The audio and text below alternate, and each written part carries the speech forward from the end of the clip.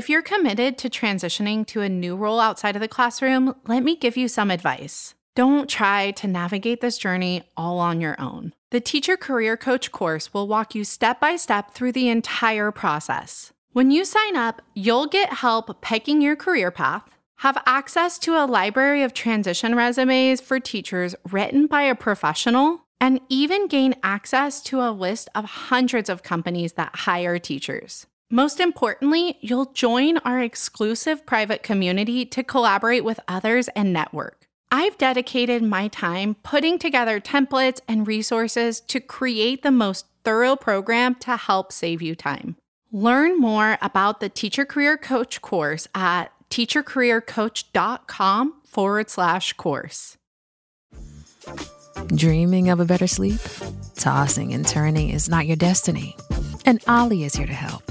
Ollie invites you to sink into sweet, sweet slumber to improve your mental and physical health and overall wellness. More than just melatonin, Ollie's ingredients help you unwind your mind for a delightfully dreamy drift off. Sleep is on the way at Ollie.com. That's OLLY.com. After leaving teaching because of some serious burnout, she vowed to build the community she wished existed when she needed it most. She went from classroom teacher to an educational consultant, instructional designer, and six-figure business owner. Now, she's here to help you achieve happiness and work-life balance, whether inside or outside the classroom. Come join our discussion as we talk about managing teacher burnout, career transitions outside the classroom, starting a side hustle, and everything in between. Here's your host of the Teacher Career Coach podcast and your new personal cheerleader, Daphne Gomez. Welcome to the Teacher Career Coach podcast. I'm your host, Daphne Williams. There are so many different freelancing positions that teachers can do. There's copywriters, editors, instructional designers, virtual assistants, project managers, social media managers, and educational consultants that are all teachers. Freelancing is a great fit for a teacher's schedule because you can only work with clients that you want. You have control and flexibility of your own schedule. But one of the biggest challenges in becoming successful is just figuring out how to even get started. Jay Clouse has over 10 years in the entrepreneur space, and he actually created an entire school to help freelancers succeed and scale their businesses. I was lucky enough to connect with him in a business mastermind that I'm in, and he reached out and was excited to join us on the podcast to share his knowledge in how teachers can get started freelancing. Hey, Jay, thank you so much for joining us here today. Daphne, super excited to be here. Thank you for having me. I think this is going to be a lot of fun. I wanted to start off with just a little bit about who you are and what you do. Sure. So my name is Jay, as you've probably heard already, dear listener.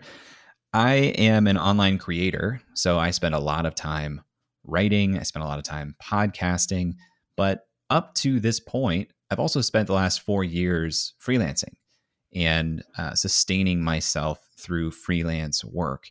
So, since doing that for 4 years, I found that there's a lot of opportunity for other people to make a living freelancing. And I built Freelancing School as an educational platform to help people get to the point where they can make a living freelancing themselves. So with my audience, I know a lot of people have asked me questions about freelancing because I actually freelance as an educational consultant on the side. What is a freelancer? What's the textbook definition of a freelancer? Freelancing basically just means that you don't have a full-time employer. You're not working a W-2 position where you're getting a paycheck or consistent benefits. You are working as a 1099 independent contractor. And outside of that definition, freelancing can apply to a ton of different disciplines. It basically just means, though, that people are paying you for your skills and the outcomes that you are promising to them for the scope of a project. And that scope may be consistent hourly work every week. It may be a very specific project that has a very well-defined beginning and end date and set of deliverables. You can really structure your freelance work in a lot of ways, depending on the discipline that you are using to freelance. But it basically just means that you are your own employer, you're your own boss. You are not getting a W-2 income. So it sounds like there's a couple of risks associated with it where you would have to figure out your own benefits if freelancing was the only thing that you were doing full time. What benefits do you see with the life of a freelancer that outweigh the cons of having to pay your own benefits? Well, most people are drawn to freelancing because you have so much agency over your time. You choose the work that you do. You choose when you work. You choose who you work with. You choose where you work from. Your whole life is really in your control. And your constraint is you need to earn enough to reach your own earning goals and savings goals. That's really your constraint. And that's the main trade-off. But there is just so much opportunity because you also don't have a cap on how much you can earn. Any W-2 position, there is naturally going to be a ceiling on how much you can earn in that position because the nature of W-2 work, the nature of full-time work is the organization or business owner is paying you less than they are receiving for the value of your work. But they can't pay you more than the value of the work that they are receiving. So there's always going to be a ceiling on how much someone is willing to pay you as an employee. And when you work for yourself, yes, there are some risks involved, but you also remove that ceiling. You can earn as much as you want and can build as far as a pipeline of clients and business goes. So there's huge potential if you choose to go down that path. So if a teacher was wanting to start freelancing, they would have the ability to actually freelance just part-time on the side because they're creating their own hours and they're taking the jobs that they're able to take during that time, correct? Yeah, absolutely. And I think that's a really great place to start. In fact, a lot of people get started, quote unquote, freelancing that way. Like think about any gig economy, to use a buzzword, type employee. Anyone who's driving Uber or driving Lyft or doing Postmates on the side, anything where you're just kind of going through this application and being paid on a per gig basis, that is technically the same nature of work as freelancing. And a lot of people do that on the side because it's a way to earn extra income. And I think if you're just getting started, it actually makes a lot of sense to start freelancing on the side because one, you're going to get a really great sense of whether or not you enjoy it, which is important if you're thinking about doing it full time. And two, it takes a little bit to build up the skills and competencies and confidence to freelance full time. It takes you a little bit to build up enough conversations and potential clients in your pipeline who may want to hire you for some sort of work. There's a lot that goes into it up front. And so if you can start freelancing before you need to depend on it for your sole income, you're going to be much better off long term. Yeah, that's a really great point that you just put right there. I've talked to people before about starting their own business, even just something as small as selling digital curriculum online. And the reason why is, you don't know what you like until you actually try it. And for me, I looked at all these skills that I would need to sell digital curriculum online. And when it came to, blogging and search engine optimization and social media management, I thought, I'm really going to enjoy blogging. And I found out really quickly, I don't really like blogging as much as I like search engine optimization, which is just such a random. It's like a puzzle. Yeah, but until you start implementing and until you start playing around with these skills, you're not going to know what you actually enjoy. And for people who are thinking of using freelancing as resume writing experience, you're going to want to know what you actually enjoy doing before you put all your eggs in that basket. So this is the perfect opportunity to build those skill sets while you're actually getting financially compensated for it. Can I talk about that a little bit more? Because I think this is a really, really important point. If you're listening to this and you're considering freelancing or you're considering a transition of any kind, you're in the perfect position to be very thoughtful about designing your life to be more of what you want. And the constraint for people leaving a full-time job is, how am I going to replace this full-time income? And if you jump without a parachute or you jump without a plan or you haven't tried these things out, you are not going to be able to avoid making decisions based on money, which are not going to necessarily be the same decisions you would make if you were trying to optimize for lifestyle, fulfillment, happiness, things like that. So if you're in this point where you're thinking about a transition, but you are still full-time employed, this is the perfect time to be trying things so you can get a sense of, do I enjoy that? And usually it's an answer like, well, I enjoyed 2/3 of this, but I hate this other third. Great. Amazing insight. What can we do to maximize the time spent on these two things and erase the other thing? It might be a slightly different freelance path. It might be hiring somebody to do the third part, and that's okay. But you want to have these insights before you are so dependent on the income coming from this thing that you may not love that you don't have a way out. When you're in this position of potential transition, but still earning a paycheck, that's the perfect time to be discovering these things. Yeah, absolutely. That's a lot of people feel like I'm this high on the salary schedule. I've been teaching for 15 years, and there's no way that an entry level position is going to hire me even near to what my salary is.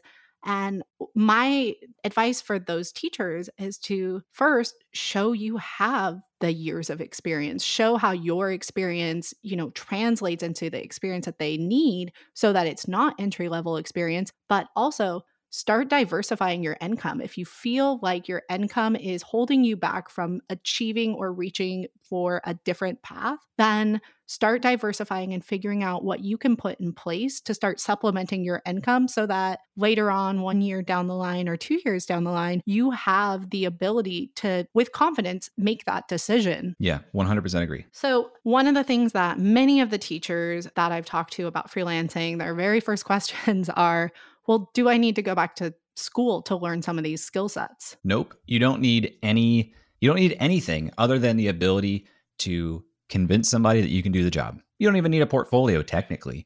You need to be able to convince the other person who's hiring for a position, for an outcome, that you can get the job done. That's all you need. Now, most freelancers will find that they are more confident and more able to convince people that they can do the job if they have things like a portfolio of past work, if they have past clients they can show, if they have a website that shows that they do this kind of work. And there's a lot of validity to that, because if I'm thinking about hiring somebody, I want to know that this person can deliver on what they're saying. And the best way to know that is to look at past experience or past client testimonials and things like that. Do you technically need anything? No. Do some of these things help? Yes. But you don't need any type of degree for freelancing. People care much more that you can exhibit the skills and the outcomes that they're hiring for. And they don't necessarily need any type of certification or degree to believe that. When you're talking about the different skills, do you have specific skills that you recommend people look into first if they have no idea what they even want to do as a freelancer? Well, there are a couple ways you can approach this, right? There's skill development, and then there's just packaging and showcasing of your existing skills and leaning into those. And I 100% recommend starting with what you know you can do. And people often radically underestimate their own skills and the value they bring to the table. Think about any job that you've worked. That is something that someone might want to hire you for on an independent basis. Even teaching, like tutoring, has been around for a long time, right? That is essentially freelancing as a teacher in a way. Think about the other skills that are inherent in that job. You as a teacher are probably public speaking every day. Those communication skills, those soft skills, those skills of persuasion and teaching are actually very, very rare in today's gig economy marketplace. There are a lot of people who can help you create a banner for Facebook using Canva or something. There are a lot of graphic designers who can do that. There are much fewer people who can do some of these nuances that come with communication, writing, proofreading. These things that used to be much more common are actually becoming more and more scarce. I think teachers are in a fantastic place to lean into their existing skills of writing, communication, teaching, persuasion, proofreading. That is all in demand right now for a variety of different businesses, industries, things like that. Yeah, I wanted to add to that a little bit with when I've talked to different teachers who have been freelancing, there's, career writers, there's copywriters, there's people who are virtual assistants online, project managers.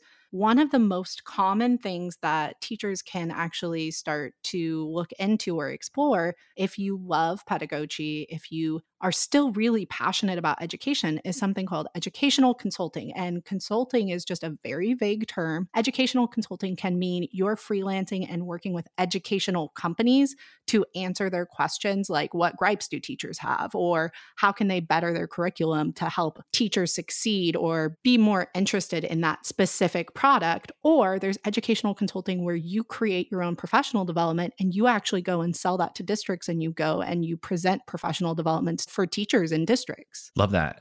Curriculum development generally can be really, really powerful if you can go into a business or an organization that has a really good way of doing something. They've been operating for years and they have a really great process for X. It's getting more and more common that organizations want to productize their information and their skills and turn them into online curriculum, whether it's an online course that they're putting on a platform like Udemy, or whether they're trying to do some live type cohort training. Somebody who's developed curriculum can come in, ask questions, start to pull out and codify the way that these organizations work and help create curriculum for them.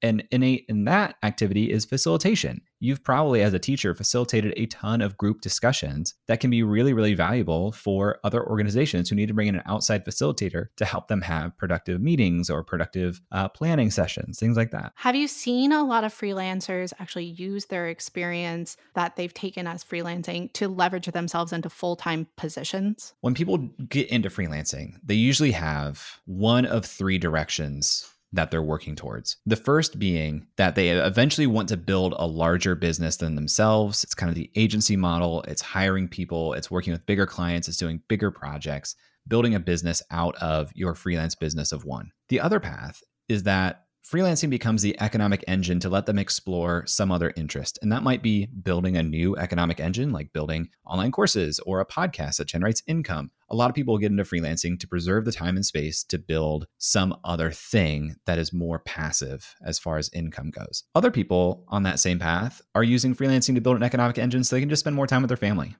and they can say, I charge this hourly. I have a consistent amount of inbound leads that are helping to meet my earning goals with that hourly rate. And the rest of my time is just gravy. Like, I can travel, I can learn how to cook, I can, use my hobbies. And the third path is kind of a exploratory phase. And that means that I want to make a transition. I'm sick of this thing. I think I can earn money on my own using these skills, and I'll figure out what comes next when I figure it out. Most people who enter into freelancing recognize that they're going one of those three paths because it's kind of a transient thing. Nobody freelances forever. And to your question, Daphne, people in that third path of I'll figure it out later often do leverage that into a new full-time role, because most employers want to hire somebody who exhibits experience more than somebody who just has a degree. And freelancing is like the ultimate way to get experience, and not only experience with a certain skill set, but you learn all these other incredibly valuable skill sets freelancing, like managing a ton of different projects, communication again, financial literacy comes with learning how to freelance. Sales is the biggest thing. When you freelance, you kind of have to learn how to sell yourself. And that is such a valuable skill set to any organization. And so people will look at your freelancing resume and your freelancing experience and see all the ways that your capabilities plug into their organization. It can often be in kind of like a generalized role where they know, well, we have these three needs. We have budget for one person. We need kind of a superhero. And honestly, I think teachers are well equipped to do that anyway, but especially freelancers who have worn all those hats for their own business. Yeah, absolutely. I know that you have mentioned to me that you have a couple of educators in your family as well, right? So many. I had both of my parents in high school as my teachers. My oldest sister is a teacher. Her husband is a teacher. She and him and my parents all taught at the same high school. So it's definitely in the Klaus blood.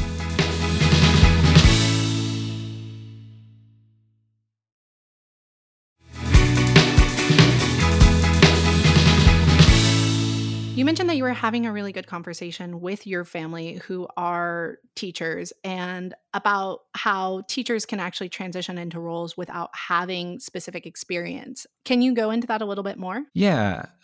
Given that I've seen my parents, my sister, her husband, even my cousins and aunts go through this, where it feels like a lot of teachers hit this point of burnout because as the years have passed, there are more and more expectations on what teachers need to do with their very finite amount of time. And it's rarely expectations in the classroom, in instruction. It all seems to be outside of it.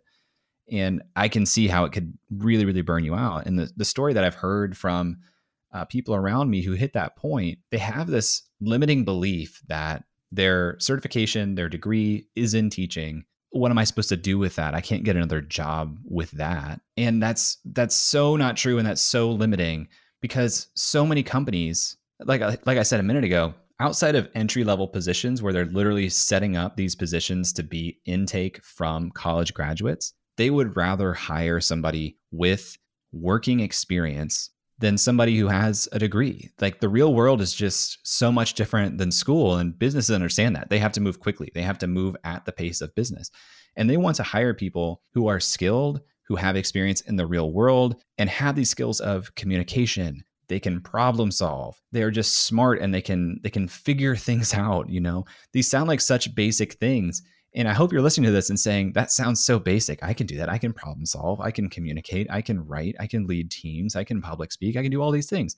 Yes. And that's why you're in such a good position to actually get some of these roles that are out there.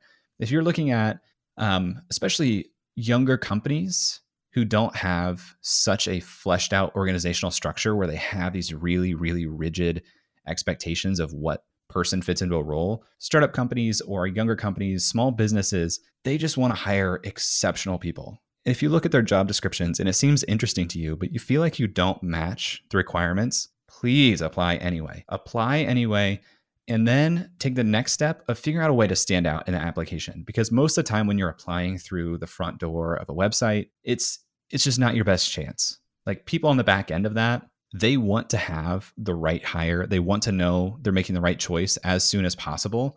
But it's so hard to parse through all these applications, all these resumes. And so if you can make an impression, if you can find the person who's actually hiring and have a face-to-face conversation, voice-to-voice conversation with them, they're going to be so much more confident that you are the right choice for this job than any piece of paper out there. And it may be hard to get that first conversation. So with your application, maybe add a line where it's like, hey, I also recorded a 3-minute video talking about this position and why, even though my experience may not map directly to this, I think I'm a really, really great fit. That is going to create such an impression. It's going to stand out. They're going to watch it.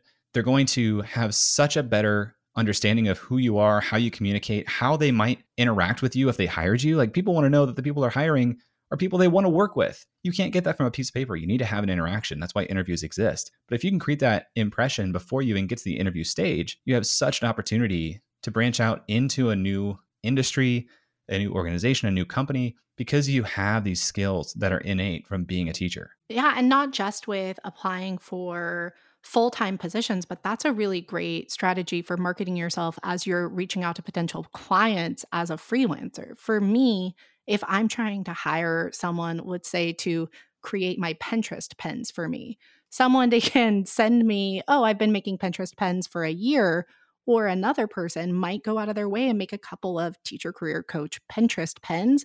And automatically I'm able to see they took the extra step and I can already see them in this role because they took the extra 15 minutes to go above and beyond for that application. Totally. I was listening to a comedy podcast. I think it was You Made It Weird with Pete Holmes. And he was talking to an actress and his role had reversed in that he was producing a show. I know this seems like a weird setup, but follow me.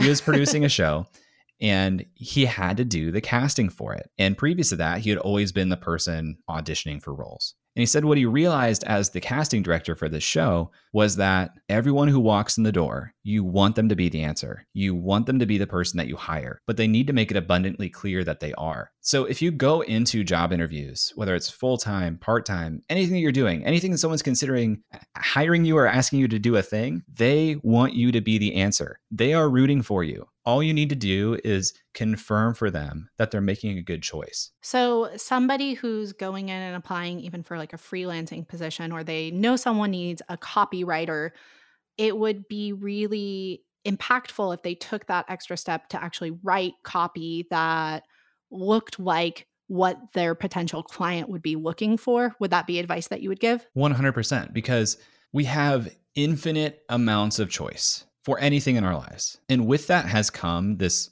underlying fear of making the wrong choice. and failure. And so we don't make choices until we have to, right? Most of the time, we need a deadline. We need a hard reason to make a choice. All this to say, though, the more that you can do in the process to ensure this person that you are not going to be a regret, that you are somebody who will get the job done, that they're making the right choice in hiring you, the better off you're going to be. And if that is showcasing the work that they're looking for before they even hire you, that's a pretty great sign.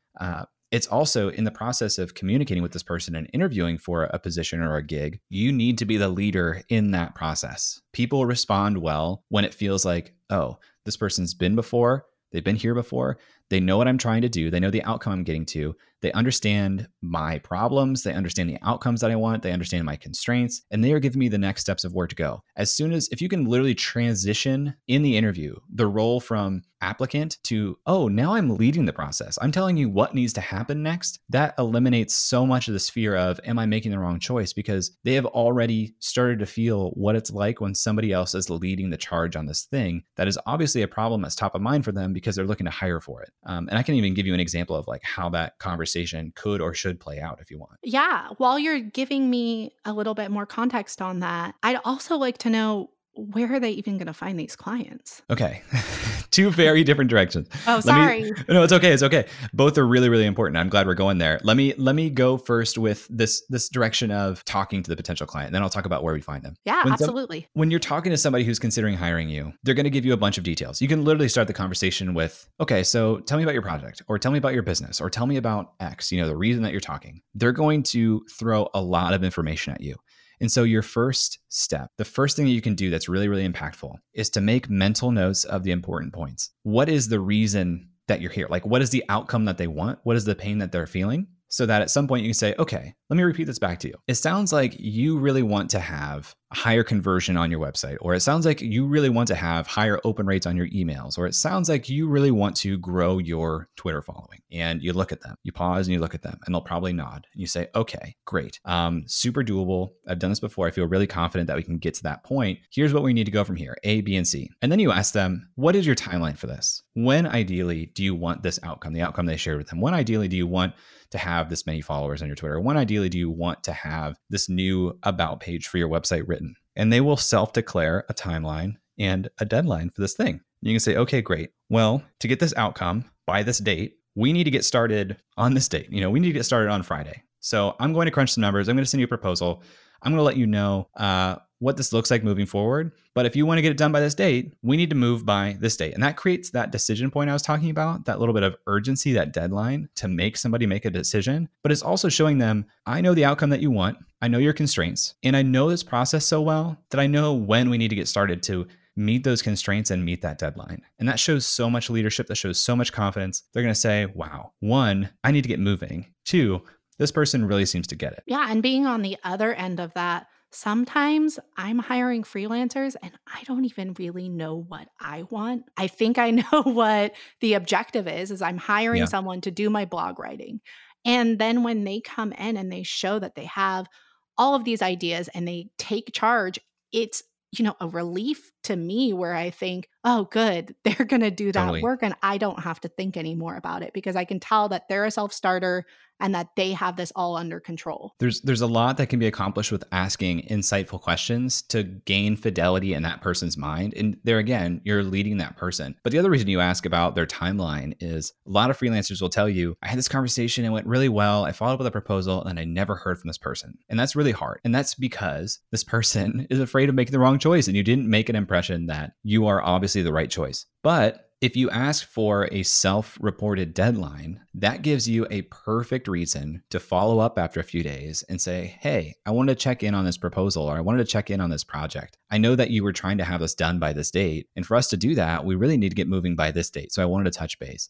That doesn't feel pushy. It's not the, hey, you still doing this thing? It's saying, again, I know your constraints and I want to check in with you so that we can still meet that constraint. It feels as if you were just being very professional and very thorough as opposed to needy or pushy. Yeah, absolutely. Let's go back to I'm that teacher and I've decided I want to be a copywriter. I don't have a portfolio written, but where am I going to even start attempting to have clients? Or where do I start looking for those clients? There are 3 pathways to consider here. And I wouldn't say only do one and not the other 2. You can actually do kind of a portfolio approach to all 3 of these things. The first one being direct to client. This is what I believe has the most long-term potential if you're trying to build a sustainable business. It's the most traditional. I talk with a person, we talk about their project, I scope it out, I tell them how much it's going to be, I do the work, I communicate with them on the work, they pay me for the work, project is done. It's pretty straightforward, cut and dry. It's also the hardest to get rolling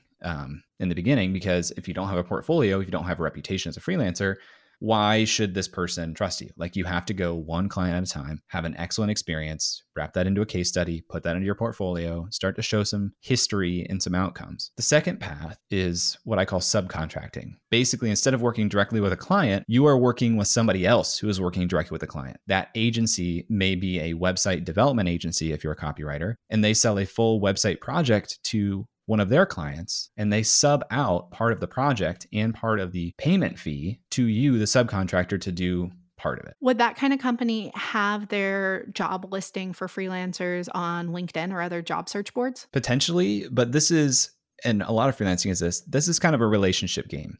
You need to build relationships with people who run these service-based businesses and get them to trust you so that they know, well, when we need added capacity or we need this other skill set, Daphne is my person for this. Daphne is my copywriter. I'm going to go to her and bring this to her first. It's kind of a one-by-one, build relationships with somebody running this agency so you're top of mind when they have that project and that capability that they can't do themselves. They might hire for this on path number 3, which is a freelance marketplace. There are these websites, these marketplaces like Fiverr, like Upwork, where it's two-sided. There are people posting jobs and there are people fulfilling the jobs.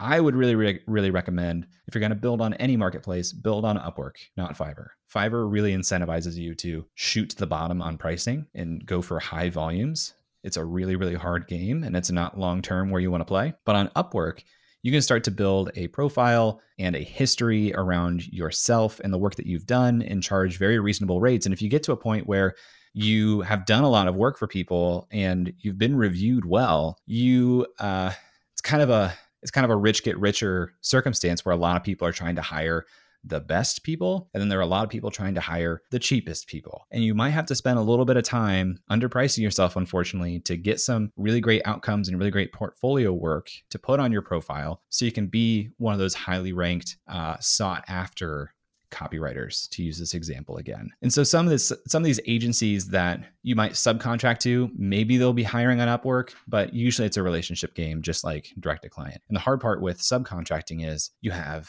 really like no control, no predictability. It's not on you to sell the work. You don't know when it's coming. It's really hard to depend on it, which is why I kind of recommend a portfolio approach to these 3, especially in the beginning, so you can start to flatten out some of the seasonality from one of them using the other 2. Yeah, I've seen a lot of freelancers start on Upwork and use those strategies of making sure that they're standing out above all of the other clients. When somebody posts a job posting, let's say Pinterest pens or copywriting, they're the ones that go above and beyond and actually create a small sample or a small snippet that really shows that they're qualified for the job, even if they don't have ratings. And then as they start to build their ratings and they start to build on Upwork, they actually take them and start pulling those reviews onto their own website, and they can start branching out in that way. Those are the experiences or the reviews that they're showing other people. Yeah, totally. And the same thing that we're talking about with trying to stand out in interviews applies with trying to stand out on Upwork when you're getting started, because you're probably going to be applying for roles, for gigs that a lot of other people are applying for also. So you need to take some care in your response, your cover letter, your proposal to stand out and show that, hey, I don't have a lot of history here, but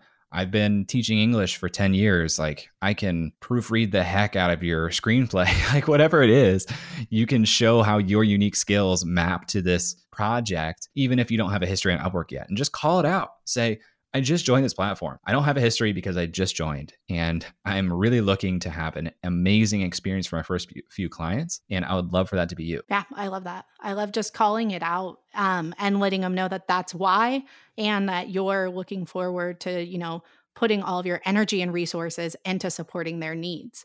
Just pivoting a little bit, Jay, you have a complete program that helps freelancers. Do you want to go into what is actually included in that program? For sure. So Freelancing School as a platform has a bunch of different elements to it. Like I am consistently adding articles to that website that are free that help people get started freelancing. If you subscribe to the free email course, it's a 5-day email course to help you earn more money freelancing. That will get you into my listserv, and I send a new article to that every week. That's free. We have a community for freelancers. That's free. There are a lot of ways you can plug in, but if you want to get through and have the best outcome the fastest, the solution would be through one of the 3 courses that I offer. And those cover 3 different subject areas: business, marketing, and selling. There are a lot of course creators out there and service providers who will teach you how to be a really great copywriter, or how to be a really great graphic designer, or how to be a really great WordPress developer using Divi, very specific skills and topic areas. And where Freelancing School focuses is skill agnostic. Let me teach you how to start and run a freelance business so that it rewards you with the money and the time that you want for the reason that you got into freelancing in the first place. So I focus on setting up a business that is sustainable, that has processes that support you, that don't take all of your time. It teaches you how to confidently market yourself and your skills, and it teaches you how to sell more projects or sell projects at a higher price. So that ultimately you have more time, you have more money, you have the outcomes that you wanted as a freelancer in the first place, regardless of skill set. I think one of the biggest changes that happened with me after I left teaching is I really started to invest into my own business and my own professional development. And one of the main benefits that I got from that was being able to save time and energy, not trying to figure out everything on my own. There are so many times that we are that roadblock where we decide we'll just find blog articles that'll teach us everything, but it takes us years, or it ends up burning us out, and we end up not actually making any progress. About how long would it take somebody to go through all of the resources in Freelancing School? So each course is about 2.5 hours of content, and they average 16 lessons each. So if you watched it start to finish, you could watch all the content in about 7.5, 8 hours. But each of those lessons is specifically designed around a learning goal, and they each have a set of assignments afterwards, challenging you that if you work through this, then you're going to have a better outcome, and you'll actually have applied and built something from this lesson. So you could fire through it in a week. I've had a lot of students who go through it in the course of a week, all three courses, and they have a great experience. You could space it out over a couple of weeks. Information is abundant, and there's some version of all information for free. So anything that you would want to learn in Freelancing School, I'm sure you could find online for free. But I really do believe, after 4 years of freelancing myself and breaking that coveted 6-figure mark, whatever, all the advice that I share with other freelancers, all the things that I've learned, I've taken the time to cull them down into 48 lessons that are ordered in a specific way, that are oriented in a specific way, to give you the most efficient path to learn these skills, to start a business, and have that business reward you with the money and time that you want. Jay has offered a really exclusive discount for Teacher Career Coach podcast listeners, where they can actually join the Freelancing School for 20% off using coupon code TCC. I'm going to link that in today's show notes as well. Thank you, Jay, so much for joining us here today. So fun to be here. Like I said, teaching runs deep in my family. The more that I can help teachers earn more and love their work, whether it's in addition to teaching, whether it's a new direction, I just love the opportunity. So thank you, Daphne, for having me. Thank you so much. If you're interested in fast-tracking your progress to becoming a successful freelancer, I highly recommend that you check out Jay's program, Freelancing School, at www.teachercareercoach.com/freelancing school. You can use the coupon code TCC to receive 20% off of your purchase. You can also find Jay on Instagram at jklaus, or listen to his podcast, Creative Elements, where he talks to a lot of different experts in the creative industry. If you've been enjoying the Teacher Career Coach podcast, make sure you click subscribe and please don't forget to leave a review. Leaving a review helps other teachers find this support, and many have no idea that it even exists. I'll see you on the very next episode of the Teacher Career Coach podcast.